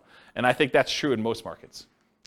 In some markets, you're sifting and sorting for the top deals where these are markets where everything cash flows. Everything's 10% cash on cash. And now you're trying to find the best property where you're like, okay, 10% cash on cash is no longer my criteria. Now it's 20% cash on cash or whatever it is. So now you're really sifting and sorting for the best deals instead of just any deal that will work. In our marketplace, we're usually limited in the deals that we can get to work with these numbers. So it's not like you've got 95% of the MLS that you can go ahead and just anyone will do. You're already looking at that top 5% just to find ones that are going to be close enough. And then you're having to select of those. In other markets, it might be challenging to find positive cash flowing properties, especially with smaller down payments. I think I'd classify our market as that. Nick, if you're willing to say, are most of your properties that you do 5% down, are they cash flowing off the bat? Yeah, exactly. So it's really, he said no, by the way, for the recording. It's really, really hard to find positive cash flowing properties. In the majority of cases, you're going to be negative, and you're really just doing that deferred down payment. Interest rates may be a significant factor when whether properties will cash flow or not. As interest rates go up, it makes it harder and harder to cash flow. Owner-occupant rates can help over traditional buy and hold. If you're doing non-owner-occupant financing, those rates tend to be much higher. Look at the handout that's included, loan type, mortgage insurance comparisons, and it shows you the non-owner-occupant ones, the rates for those, and then the owner-occupant ones that show you kind of what the benefits are there. It's pretty significant. And then, of course, if you're doing short-term vacation rentals, make sure that you can do a vacation rental in that property, at least when you buy it. It may change over time, but at least when you buy it, try to make sure that you can do it before you purchase the property or go under contract. Okay. Using retirement accounts. So in some real estate investing strategies, you can use your retirement account, self-directed IRA, self-directed 401k, in order to do investing. Since you're doing owner-occupants for Nomad, you cannot use your self-directed IRA, self-directed 401k. I think it's called self-dealing or something like that, where you're unable. Is that the term? Do you guys know? Yeah. Self-dealing, if you're actually trying to do owner-occupant stuff with it. And you'd be restricted if you were trying to do stuff in your lineal ancestry sort of thing, doing it for your parents or your kids. You still cannot do self-directed IRA and deal with direct lineal bloodline sort of family relations. So you have to do it with, I don't know, somebody who is outside of that relationship. Go talk to a specialist in doing self-directed IRAs or 401ks if you want details on that. Or maybe I'll do a class on it at some point. All right, any questions on this? Sweet. Quantitative analysis. Okay, so this was the first, whatever it was. I can't even do math now. First 5/8 of the class was all about sort of like a qualitative analysis showing you like how the different characteristics of this as a real estate investing strategy are, and I kind of measured some different things to show you this is how it is. The second half, I'm really going to focus, second 3/8, I'm going to focus primarily on more of a quantitative study of like, how does this strategy compare if we're doing buy and hold? With my thinking being that as I do different strategies over different classes, over different kind of nights and stuff like that, I will kind of reference back the other ones that we did to show how those did numerically, and then how does that compare to the strategies that we've already covered. So you'll be able to see tonight at least buy and hold to Nomad, and then as I move forward, I'll look back at buy and hold and Nomad and whatever we're doing that night to kind of give you a comparison. So that was my thinking. We'll see how it goes because it's already getting overwhelming with just the buy and hold comparison, but that's my intention as of right now. So here it is. How well does Nomad perform toward achieving financial independence? That's primarily what I'm looking to measure. And as I go through these, one of the things I realized very quickly as I went through them, because I was making decisions as to, well, I'm not going to show 30 examples of this one. I could show 30 examples of this strategy versus 30 examples of this strategy. I'm just sort of showing one or two of each kind of group, but each individual sub-variation of Nomad could literally be its own full-day seminar, not even just one class. It could be like a full day of, let's go over all the different ways that Nomad with lease option could work and how that impacts your ability to achieve financial independence and how they compare and risk. And there's there's a lot of stuff. So I have a lot of stuff I can cover over the future. So there will probably be their own eventual full classes on each. And there probably are at least a full class or several classes on them. It is, and this is kind of like a warning to you. It's naive to generalize these results. Okay, so if you go and say, oh, James said, and I'm making this up because I don't remember, James said lease option is the best strategy I should do, so I'm always going to do lease options in every situation. And he says Nomad by proxy is the second worst, so I should never do that one. Oh, that would be bad for you, because this was a very specific situation for a very specific group of people with very specific amount of money they've got coming in, and property prices and appreciation and their rent to price ratios. Like all those things will come into play. And I think I talk about this at the very, very end, but you can't just assume that because I told you X was the best, that X will always be the best in all situations for all people, including you. Okay? But I'm going to show you like a very specific situation and how it plays out for them. All right, so for quantitative analysis, we're going to do Nomad. We're going to do 5% down payment with PMI. For Nomad to short-term rentals, I've done significantly higher income. I think I increased the income you're getting on rent by 25%, and then significantly higher expenses. I changed maintenance from 10% to 20%. In many cases, there's usually more work involved in that one as well. So part of the increased income that you're getting from doing short-term rentals is your labor, right? It's like you need to figure out what your dollar per hour is in addition to the extra income you're earning by the kind of characteristics of that. Then I'll do fixer upper Nomad, Nomad by proxy, Nomad with house hacking, Nomad with lease option, and the ultimate real estate agent retirement plan. All the ones we covered I'm going to do examples of. Okay. So first I need to tell you how I define financial independence, because I think that's important for you to know what I'm measuring. So financial independence for me in this definition and what we're doing tonight, and I think it's a good general one, but it is when your investments provide your minimum target monthly income in retirement. What some people might call lean FIRE or just regular FIRE. It's when your investments provide you enough money coming in where you can live off of those things without doing additional work. You may choose to do additional work, but you could actually stop working. It consists of three things. Thing number one, any passive income you have coming in from Social Security, pensions, or annuities. Those are your three sources of passive income. If you could think of another one, let me know. It also consists of, number two, any net cash flow after all expenses from rentals. So net expenses after vacancy, property management, maintenance, taxes, insurance, mortgage, principal, and interest. Like all of those things that get included in there has to be net cash flow after all of those. And then finally, number three, whatever yearly safe withdrawal rate you believe is correct times the amount you have invested in stocks or bonds or something else. You cannot double dip and count equity times your safe withdrawal rate. That's already being counted in your cash flow. You can't count the amount you have in your pension if you're already counting that somewhere else. This is additional money that you have invested most of the time in stocks or bonds, but it can be anything else, okay? And that's the return you get on those. So it's three things: that passive income from Social Security, pensions, and annuities, net cash flow from rentals, and then your yearly safe withdrawal rate on any invested assets, okay?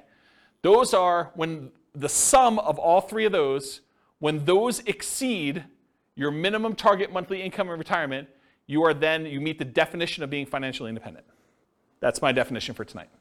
Any questions on that? Cool. So all of these assumptions are changeable. I will put the links to the actual scenarios. You can copy them into your own account, and you could say, oh, I'm not like this person. I make X amount more or X amount less, or my properties are this or that or whatever. All of these things, all these assumptions are changeable, but this is what the situation is. So I picked an arbitrary couple. They're married. They're both 21 years old. They recently graduated from college, and they're working in a technology department of a large healthcare business. They have a total of $10,000 saved up between the both of them. It's not each, it's combined. They earn a total of $72,000 per year combined, not each. Another way of saying this is they each earn $18 per hour times 2,000 hours per year worked equals $36,000 per year each that they make. They're saving about $1,000 per month before they buy any houses. If they were to buy a house, it would be less because their cost of renting is lower than the cost to buy. Okay? But right now, if they're renting, they're saving $1,000 per month. They are obsessed with achieving financial independence so they can retire early. They want to find their best path to financial independence together. For the modeling, they're both taking Social Security at age 67, and I incorrectly modeled it such that they worked through 67, so the amount they collect in Social Security at age 67 assumes they work through that full time period. Technically, if they retire early and they stop working, Social Security will be a little bit lower for them. But then they would have already had enough financial independence from their other assets where it shouldn't matter. That's why I was able to justify it to myself to let it go. So Social Security estimated based on them working until age 67, so I said that. Any questions on this? Cool. So I highlighted on your loan type mortgage insurance comparison sheet the different owner-occupant loans and the interest rates. So we didn't use FHA or USDA or VA or 3% down, either of those, or the 5% down lender paid. This is why it could be an entire class or an entire day just on each one. We could look at different loan combinations, right? We could do They got a VA loan first with a duplex, then they got a FHA loan with a triplex, then they did 5% down, or maybe they did 3% down. So, I mean, it could take a day just to go through all these variations, or you guys do it on your own. What I did is I said, okay, they're doing 5% down with monthly mortgage insurance at 5.5. That's what I use for that, okay? Any questions on loan? Okay, these are more changeable scenario assumptions. I said, let's model this for 60 years, 720 months. I went and I looked up what their kind of like generic effective income tax rate would be for earning that $72,000 a year. 17.85% is what their effective income tax rate would be for that. I assumed it's a 3% inflation rate for the entire period. You know, we're seeing a higher than inflation right now. Maybe it'll be lower in the future. Maybe it'll be 3%. Who knows? The Fed's stated ideal inflation rate is 2%, for those that know.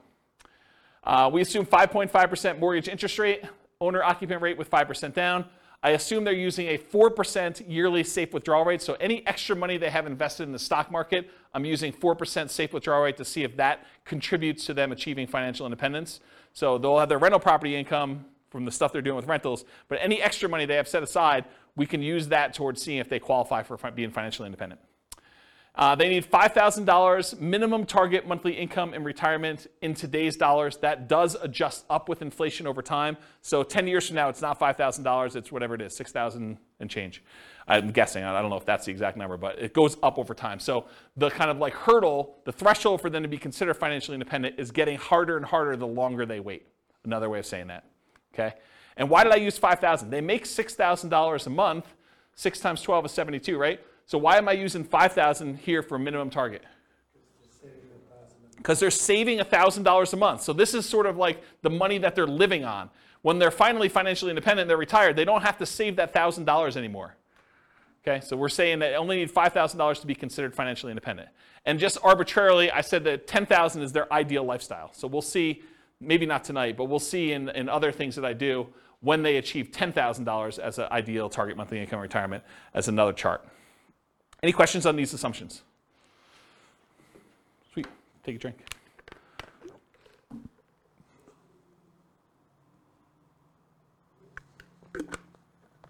All right.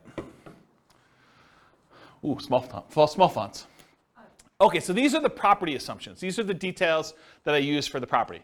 So I'm assuming it's a $375,000 property. It is not based on Northern Colorado. It's a generic sort of like skewed a little higher than average property for the U.S. So $375 property value, purchase price, and it goes up at a rate of 3% a year. The same rate as inflation. For a fixer-upper Nomad, for the one when I do fixer-upper, they're buying it at a 10% discount. That's what my assumption was. Okay. I'm assuming they put a 5% down payment, so it's 5% of purchase price for down payment. There is PMI. For the fixer-upper, I'm saying they need to spend, bless you, I'm saying they need to spend $12,000 in fix-up money, as well as the down payment and any closing costs in order to fix that property up and capture the 10%. So it's not like they got 10% profit. They got a 10% discount, then they had to put $12K up in order to capture the rest of it, okay? For lease option, I'm using the option fee for paying the down payment on the second property on, so it does not require a 5% down payment for subsequent ones after the first one. They got to save up for the first one, though. And then for the ultimate real estate agent retirement plan, I'm assuming they're getting a 3% rebate as a commission. Everyone knows that real estate commissions are not fixed. They are negotiated, and that 3% is arbitrary, and I picked it. I'm not saying that that's what you will always get. Could be higher, could be lower. It's whatever you negotiate. I'm also saying 1% of the purchase price and closing costs at the time of purchase. There are no seller concessions, so the seller is not contributing towards your closing costs in any way. The interest rate is 5.5 for the 5% down plus PMI. It's a 360-month mortgage term, 30-year loan. Rent on this property is $2,600 per month, but rent increases at a rate of 3% per year as well. So rent keeps pace with inflation. You could argue that you might be able to do better with lease options. So I didn't do this, but you could say, look, I'm allowing these guys to buy the property. Why would I charge them the same rent that I would charge someone who is doing a lease with an option to buy? I probably could get a small premium for doing that. I didn't do it in this case. So lease option is handicapped a little bit. And then for house hackers, if you're renting out 1 bedroom, I'm assuming you're getting $650 a month for that bedroom. If you're renting out 2, that's 2 times $650 or $1,300. If you're renting out 3, I assumed it's $650 for all 3. That's $1,950 if I did my math right. So while you're owner occupying the properties, you are collecting that on 1 property. Once you convert it to a regular rental, it's the $2,600 a month. 3% of the monthly income is the assumed vacancy rate. So that's what I assume for vacancy. That's if they're managing their properties well. They're starting 60 to 90 days ahead of time. They're not letting the properties go vacant before they start marketing. They're really doing a good job managing their properties. 10% of the monthly income is the assumed maintenance rate. So that's what we're setting aside for maintenance. And then 0.75% of the value of the property is assumed property taxes. So property taxes at the start is about $28, $12, $50 per year. And some people in other states are thinking, wow, James, that's really low. And some people are like, wow, that's really high. So we're using a number that I think is defensible. Again, you can copy these to your own account and change all the assumptions. And as the property value goes up, so does that taxes, because it's based on the value of the property each year instead of it being just a fixed number. And then I'm saying 0.4% of the value of the property each year is assumed for the property insurance rate. So based on that initial value of $375, it's about $1,500 per year. And again, people in other states are like, James, that's really low or really high, although I think most people will say that's really low. This is a residential property, and 15% of the purchase price is considered the value of the land. So you cannot depreciate the value of the land, so that is my assumption for that calculation. And so that's when I'm doing my depreciation calculation. I'm saying that 85% of the purchase price is the depreciable amount. Any questions on my property assumptions? It's going slow so that when I give you the numbers, you're not asking me all the questions about my assumptions. This is why I take the time to do it ahead of time. There's some thought here. Okay, so this is sort of a review. If you came last week, we did the buy and hold stuff. So this is them if they say, look, I'm not doing any real estate at all. This is the person's situation. We just covered all the details. This is them investing completely in stocks. No real estate, they're renting. So if they just do all stocks, no real estate, it takes them 482 months in order to be able to be financially independent. And it's all from their stock market account and if they hit Social Security, from the Social Security. I have a quick question. Yeah. Do you assume their salaries follow inflation, or do you keep Yes. Yes, Okay. the salary does increase with inflation. and Yep. it's the same as inflation? And expenses. Okay.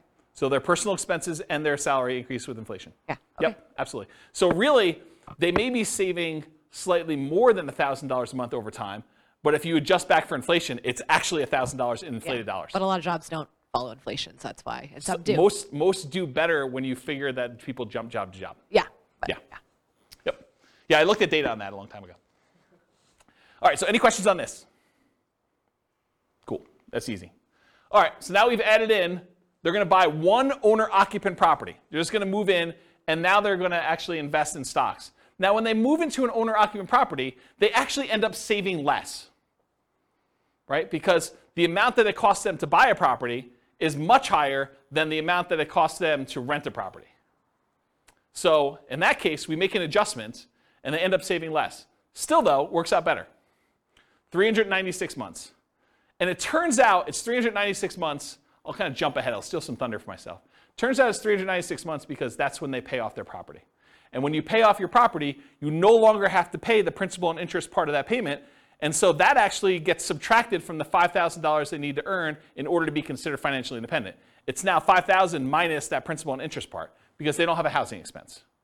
They have taxes and insurance and maintenance on the property, but they don't have a principal and interest part. And so they achieve financial independence when that property is free and clear. Does that make sense? Okay. Now, this other one is they rent, but they're buying 20% down payment rentals. That takes 370 months for them to be financially independent. So it gets a little bit better if they buy 20% down rentals. Then if they buy 25% down rentals, they're still renting themselves, they can achieve financial independence in 346 months. A little faster. What if they do 15% down rentals? Takes a little longer, 370 months. Okay? To rent or buy. Should Norma keep renting for $1,800 a month? It increases with inflation, or buy a property with almost $600 a month higher monthly cost. They go from saving about $1,000 per month when renting to about $420 per month when they buy a property to live in. So they significantly decrease their savings amount. Yeah, Nick? But like you were saying, that's a fixed cost that never changes. Yes, and it does switch over after some point. Yeah, I'm going to do a whole chart on that for the upcoming podcast. Yep, you're right though. Should they rent or buy? So when nomading, except nomading by proxy, they are moving in and therefore have this reduced savings amount. Right? So when they do nomad, they're buying a property to live in, and so they're not saving $1,000 a month anymore. Now they're saving less, like $420 a month. And as they buy more and more expensive properties, it may even get worse. Right? So will it matter? Like, is that going to really hurt them? We're going to find out. So now I've said, what if they buy their one owner occupant, then they do 20% down payment rentals? Well, that actually increases to 394 months. What if they buy one owner occupant, then they do 25% down? Same thing, 394 months. Huh, that's weird. They're the same amount for buying 20% or 25%. What if they do one owner occupant, then they buy 15% down rentals? Huh, that's also 394 months. Why are all three of those 394 months? Well, I told you. It's because that's when they pay off the house that they lived in. So they were getting close, but then once they pay off their house, everything goes off. It's like they achieve it instantly then. Make sense? So that's what I say here. Basically, all these are really, really similar. That's when they pay off their houses. Okay, let's talk about Nomad. So they're going to do 10 Nomad properties. 9 of them will be rentals. The last one they're going to live in. All 5% down. So besides short-term rentals with higher rent and more work, nomading is the fastest strategy to achieve financial independence. It comes in at 320 months. Okay? So 320 months is how long it takes when you nomad. They don't even buy their 9th and 10th property until well after they achieve financial independence, though. So fixer-upper nomad. They're buying properties at a 10% discount. So 10% discount is about $37,500. But it costs them $12,000, adjusted up for inflation. So that changes over time. The later it gets, the more expensive it is, to capture that amount. This is not counting any labor you're doing for yourself. Right? All that may be extra. So $37,500 discount minus $12,000 in rehab costs. So you're really capturing about $25,000 in equity when you do this fixer-upper nomad model. And that's just an assumption, right? Yours could be better, could be worse. Maybe you get better deals in this. Maybe you get worse deals in this. I had to put a stake in the ground. That's why this could be a whole day class by itself. They also, because they're buying it at a discount, $37,500 discount, they get almost $200 per month more in cash flow. Right? Because they're borrowing less. They're doing 5% of a 10% discount instead of 5% of the full price. So their cash flow is a little bit better when they do fixer-upper nomad. They need more money to acquire/rehab the properties, though, which actually delays when they can buy the property. Because if they were just trying to buy a property as quickly as they could save up just a 5% down payment plus closing costs, now they need 5% down payment plus $12,000 plus 1% in closing costs. It delays when they buy that first property and some subsequent properties as well. Okay? But then they're collecting better cash flow on it, which helps them qualify for future loans and kind of replenishes their money, but they still need $12,000 in rehab money for the next one too, because I assume that they're repeating it every time. So regular nomad needs about $22,500 for down payments versus this $32,250 with the rehab costs. And I just broke out the math. The 5% down payment on the discounted purchase price is $16,875. The 1% in closing costs is about $33,775 and $12K in rehab. That's where this $32,250 comes from. And it delays when they acquire their first property. So any questions on my assumptions? The reveal. So that takes 231 months to achieve financial independence. Before it took 320 for them doing the regular nomad. Now if you buy a property at a 10% discount and you get that extra cash flow, even though it delays you buying your first one a little bit, maybe even a couple other ones, it's actually faster, 231 months. Part of it's the extra cash flow. Any questions on fixer-upper nomad? Nomad by proxy. So they continue to rent themselves, so they're still saving that $1,000 a month, but now they have somebody nomad on their behalf. So that's interesting. We've assumed that they have more than one proxy, which is a big assumption, because if you're just thinking I've got one kid or one friend or one parent or whatever it is who's willing to do this nomad by proxy for me, then this would slow it down, because I've assumed that they could do it as quickly as they can come up with that 5% down payment, and they've got enough people to do it where they're doing that. I I assumed that there was no benefit or compensation to the proxy. Most of the time when you're having someone nomad by proxy, you're giving them below market rent or ownership in the deal or something else. And I did not assume that in this case, which is a big assumption. And that's why this whole thing could be its own class, right? It could be a whole full day class. They just started paying rent right away. One of the reasons this one does so well is they collect rent right away, so they don't have to wait a year while they're living in the property. They have improved debt to income, which helps them qualify. They're still renting and have income property and properties, and then they buy faster than one per year, because they've got the Nomad by proxy. So this shows you how quickly they're acquiring properties. This is the number of properties owned, and this is time. The red one is Nomad by proxy, so you can see that they acquire them very, very quickly. Basically by the time they're, month 150 or so, they have all 10. The orange one is when they did Fixer Upper Nomad, so that was a little faster, even though it was slower to start. See that? So they had all those, a little bit, around 200 months or so. And then the regular traditional Nomad, it was slow. And I told you, they didn't acquire these last two until after they were financially independent. Because part of it is they've got to acquire the properties, they got to make sure they have their DTIs in place, and they got to make sure they have down payments saved up. So that just shows you their speed. How quickly does Nomad by proxy do it? 214 months. Financially independent, 214 months for that one. Versus 231 with Fixer Upper and 320 for traditional Nomad. All right, so these short-term rental assumptions, and all these assumptions are changeable, but I wanted to make a point that what I use for short-term rentals, I think a lot of people would argue you're really handicapping short-term rentals, James. But this is what I use. So rents will be higher, but fees and expenses on rents will be significantly higher as well. Overall, I've assumed the net, after all the additional expenses, your rent will be 25% higher. So instead of $2,600 a month, it's $3,150. Additionally, maintenance goes from 10% of $2,600 to 20% of $3,150. So it goes from $260 a month for maintenance to $630 a month for maintenance. And you may say, James, that's not high enough, or James, that's too low, or James, that's too high. I don't know, whatever you want to say. But the reason I made a separate slide is, you want to change my assumptions, please do. Okay? So the increase, in my opinion, is modest, but it still impacts achieving financial independence. It could be higher or lower. I don't know. I've just sort of made up numbers. I'm not an expert in short-term rentals. All right, so the Nomad to short-term rental is 154 months to financial independence. Yeah, exactly, right? So you go from 320 months for the traditional model all the way down to 154 months for achieving financial independence with Nomad to short-term rental. Retire at 33, is that what we figured out? Retiring at 33. Realize too that this assumes you keep doing that model after financial independence too, right? Because you're basically assuming you're continuing to get that. We could model it and say, once you achieve financial independence, let's go ahead and go to long-term rentals to make this more passive and see how that looks. Or once you get to the point where your long-term rentals would support you at 100% of your minimum target monthly income retirement, then convert it back to long-term rentals and reduce the workload. But otherwise, you're being active, right? This is more like a part entrepreneur business for that. Okay.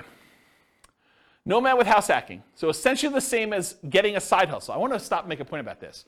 If you get a roommate and you're collecting $650 a month from that roommate, mathematically, it's the same as you getting a $650 a month extra job, right? You're just getting extra money coming in.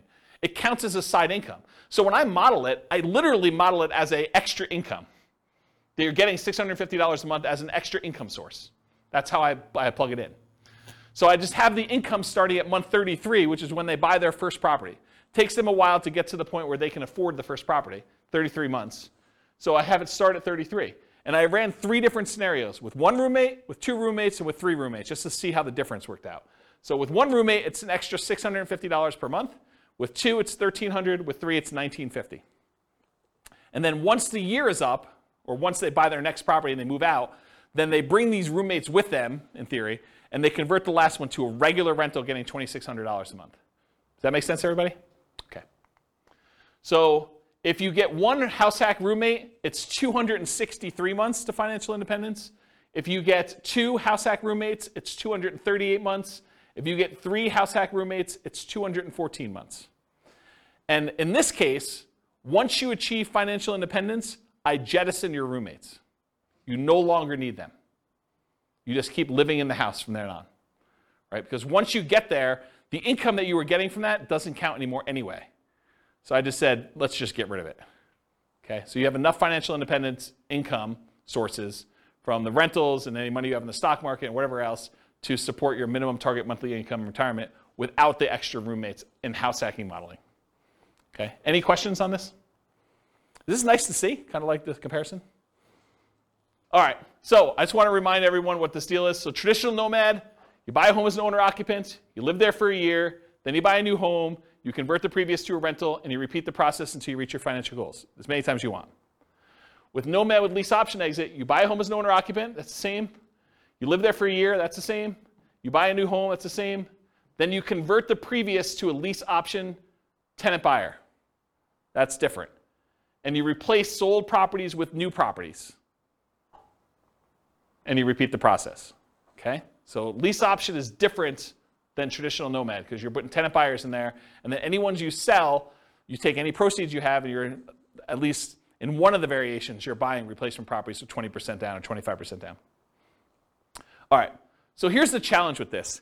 If we run this and we don't buy replacement properties, they sell their properties to tenant buyers, and you don't really acquire a bunch of properties, right? You basically get one, and then you live there until you buy the next one, and then 3 or 4, I think it's 3 years later, you sell it off, so you go back down, and then you can buy another one, then you can do this, and it keeps repeating, and you never really get to the point where you own as many properties as you did with other traditional models, because every time you convert it to a rental, in this case a tenant buyer, rent to own, you actually are selling the properties after a period of time. So it's bad in that way. So in the past, I often taught this combined with buying 20 or 25% down payment properties instead of having to wait for all the Nomad ones, right? So this is how they compare. This is regular, what I just showed you over here. This is the same one, versus if you add buying 20% down payment rentals, you end up getting up here and you end up having properties. But there's some buying and selling going on here throughout these transactions, right? So you eventually get to that point where you do that. Yeah, well, I should do a whole new class on this. I mean, this should be a full day seminar, honestly, because it's complicated. There's a lot of stuff going on. So anyway, when you do those, though, buying 10 properties with lease option exits where you're not replacing them with 20% down payment properties, it takes 379 months. It's one of the worst ones. If you do it where you put 5% down, and then when you come up with a 20% down payment, you can also buy those in parallel, it's 441 months. It's even worse. Okay? Now, what's the problem you're solving by doing lease options, though? Having to come up with down payments, right? Because this is a strategy where you don't need to save the down payments anymore. You use lease options to do it. You need to save the first one, but then after that, you're kind of using other things. And again, if we did different assumptions, this could win. This could be the best strategy based on the assumptions we use. Okay. The ultimate real estate agent retirement plan, you're nomading with a real estate license. You're collecting a commission on the property you buy to nomad into. In our modeling, they essentially get an instant 3% commission, meaning instead of 5% down, they're really paying net 2% down plus closing costs. So the way to think about it is they come up with 5%, and then they immediately get rebated back the rest. 3% of that. Not 3% of that, but 3% of the purchase price, so 60%. If their limitation was down payment, if that was what was holding them back, this helps a lot, right? Not having to put up as much, but it doesn't solve all problems. It doesn't solve debt to income. So I plan to teach a whole course on this strategy for those that are interested. If you guys are like, hey, I want to do this whole thing, I probably will do like some type of significant course. So if you do that, though, it's 310 months to do that. And all it is the same as traditional Nomad, except you have a real estate license. So that's the difference. So the main real estate license, the main one where you didn't have a real estate license was 320 months. This saves you about a year, 10 months, just doing it that way. Okay? Any questions on that? Nice. And then this is all the buy and hold ones from last week with all of the Nomad stuff from tonight, all on one chart so that you can see a comparative where they are. And you can see in general, bless you, Nomad is better, right? Can you see that?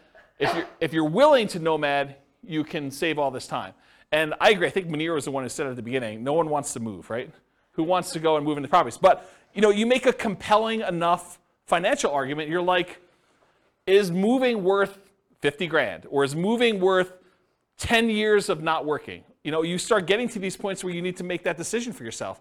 Is a really sucky weekend worth, stopping working 10 years from now? 10 years earlier than you would. And only you can make that decision, but that's how I think about it. What's the maximum number of properties they own? What's the maximum number of properties they own, or like what in those cases? I got lost with how many properties they own. It gets confusing. So in most cases, it's 10. There may be a couple that are unusual. Like I think the lease option one where I allow them to buy 20% down rentals as well, I limited the 20% down ones to 10 and also the Nomad ones to 10. So you could technically earn 20, but they don't get there. And then I think I think when I did the buy and hold one last week, I did one owner occupant and then 9 additional rentals so that they all had 10 to max.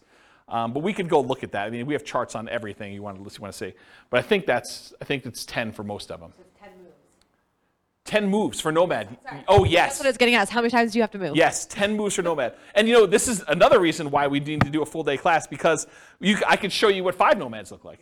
Or I could show you what 3 Nomads, then 20% down after that looks like. And those can become interesting because you decide, hey, listen, I'm only willing to do this 3 times, but then I'm willing to do 20% down after that. And now I have like an asset base and some cash flow to help me with my savings, and I'll get to there. That might speed things up enough where the 20% down now looks a lot faster because it was slower before, right? Like this could be a way to jumpstart things and combine them. Or maybe you're like, I'm willing to do short-term rentals for the first X years, but then after that I'm done. Or I'm willing to buy a certain number of properties till I have kids and then I'm done. Or I can't start nomading until my kids are out of the house and then I start nomading. So there's all sorts of variations on how to do this. And that's why there's probably multiple full-day events for doing modeling like this.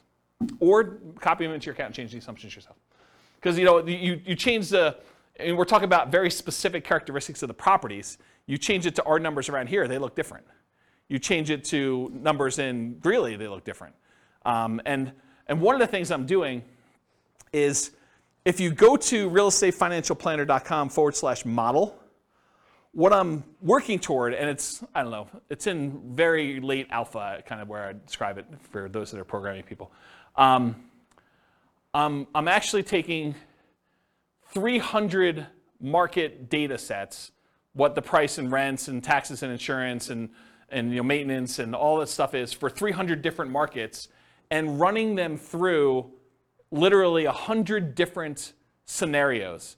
15% down rentals, 20% down rentals, 25% down rentals, Nomad, house hacking Nomad, ultimate real estate agent retirement plan, like house hacking, like all of these different variations. Or, what if I get, 25% more income, or what if I get $100 per month more rent on properties, or $100 less in rent on properties, or what if I hire a property manager or don't hire a property manager? What if I do all these other things? And so there'll be like 100 variations that compare themselves to each other based on that city's specific numbers. And so that's the thinking behind the podcast for each city is there'll be classes that teach the information so that you understand what's going on, but then you need to look at the, I got distracted with a phone call. You need to look at the actual numbers for that city with all the different variations you have so that you can see the specifics for that city. And then you can still copy them all into your own account to be able to go and see, well, I'm not buying those price houses, or James, you're actually a little off on my city, the number's a little higher. And if I'm off on your city, please let me know, because I can just change it and then click a button and rerun all the scenarios. That's why I'm writing the code to do that. I don't know why I was telling you this story, except that it's a lot of variations if you want to do it, and it's specific for each city. I think that's where I was going with that. So, any questions on this? I think there's one slide left. All right, in conclusion, assumptions for modeling matter a lot. right? You change one little thing, it's like the butterfly wings flapping and all that other stuff, right? I mean, you make one little tweak here, and that cascades out over 720 months, and you doing certain things. Should you pay off properties early? Like you could decide to do that too. Or what if you got better than the assumptions I used in the stock market? Or what if you're afraid of the stock market and you're keeping this in savings accounts? All these things matter. And so I think changing all those things can matter a lot. If you change the assumptions for your income expenses, it changes everything. For market conditions, appreciation rate, rent appreciation rate, price, interest rate, vacancy, rent, maintenance, property management, taxes, insurance, the stock market rate of return, what you're investing in and its risk profile of what you're doing, and then your target monthly income retirement. If it wasn't $5,000 a month, might significantly change the numbers for these guys. Might be better or worse. You don't really know. The safe withdrawal rate you use. I mean, if you're using 4% or you're using something much more conservative because you're afraid of stock market stuff and you want to be conservative there, that could limit your ability to achieve financial independence or change the numbers or characteristics. So the strategies that work best in that market may differ. So you shouldn't use the numbers from tonight as like a fixed thing, but I think it's instructive to see how I set it up and what the assumptions were and kind of how they relate to each other for one particular person with one set of assumptions in the one market. You got to do the math for your own stuff. And then I mentioned the website, realestatefinancialplanner.com/model, and then just pick your city. And I think I did a whole bunch of, I think I did 305 cities or something like that. It was about 300. And so you can go look at those and see like how they all work. Do you have a question? Sorry, I really like numbers. So I'm just curious in your assumptions.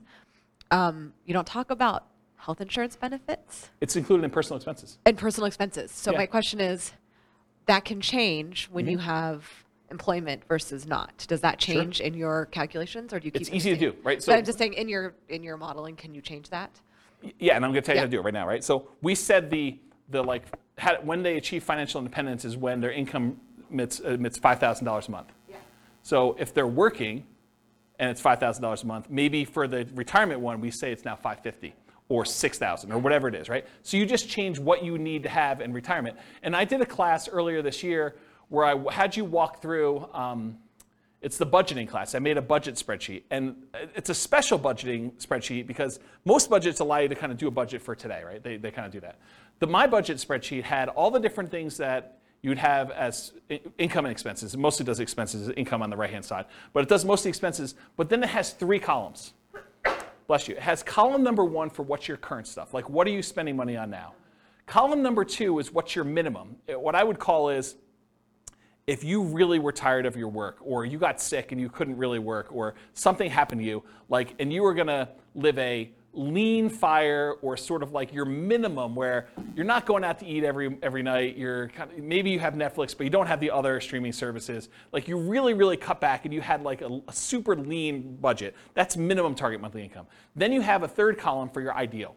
And basically I have you write down, okay, if I'm living my current one, I'm spending this much on dining out. But for lean, I'm spending this much, and for my ideal, I'm spending this much. And so at the end of it, it gives you 3 different numbers. It gives you your number for today, so you know where you are. But then it gives you a number for if everything really got bad, like do I have enough, and how close am I to have enough? And then the 3rd one is this is really what I'd like to live at. And so you have a number for that. And then later on, I show you how much you need from investments, cash flow, and pensions, and all that stuff. And so I do some math for you there to show you what the numbers you need for each of the 3, so that you can then quickly see where I am compared to that. And I think that's a better way, in my opinion, to do budgeting, to kind of do like your current, your lean, and then your kind of target ideal one. But that answers your health insurance question, because when you do the health insurance section down there, you say, this is current. This is if I really had to stop working, or I got to the point where I'm like, I'm done. And then this is, look, if I really want to be living my fat fire or total fire, whatever you want to call it, then this is my number for that. And you can go ahead and budget all 3 ways and see the differences between them. Yeah. So that sort of answers your question about how to do it, right? Totally. Yeah. Okay, cool. Any other questions? That's all I got. Good stuff? Great stuff. Yeah. You're very, very welcome. Yeah, thanks for coming. I do appreciate it. It's good to see you guys. All right, on that note, I will see you all in the future. with home prices up, mortgage interest rates up, and rents up, but not quite enough to counteract the higher prices and interest rates. Cash flow on rental properties in Joliet is harder than ever. Book a call with the Real Estate Financial Planner to apply our proprietary 88 strategies to improve cash flow on your rentals. See the show notes for a link to schedule your call and improve your cash flow today. If you're a real estate agent, lender, or professional in Joliet that wants to help our real estate investor listeners, consider reaching out to learn about collaboration opportunities with this podcast. We'd love to add more value to our listeners by having you assist our investors buy, sell, and finance their real estate investments. See the show notes to schedule a call to discuss collaboration opportunities.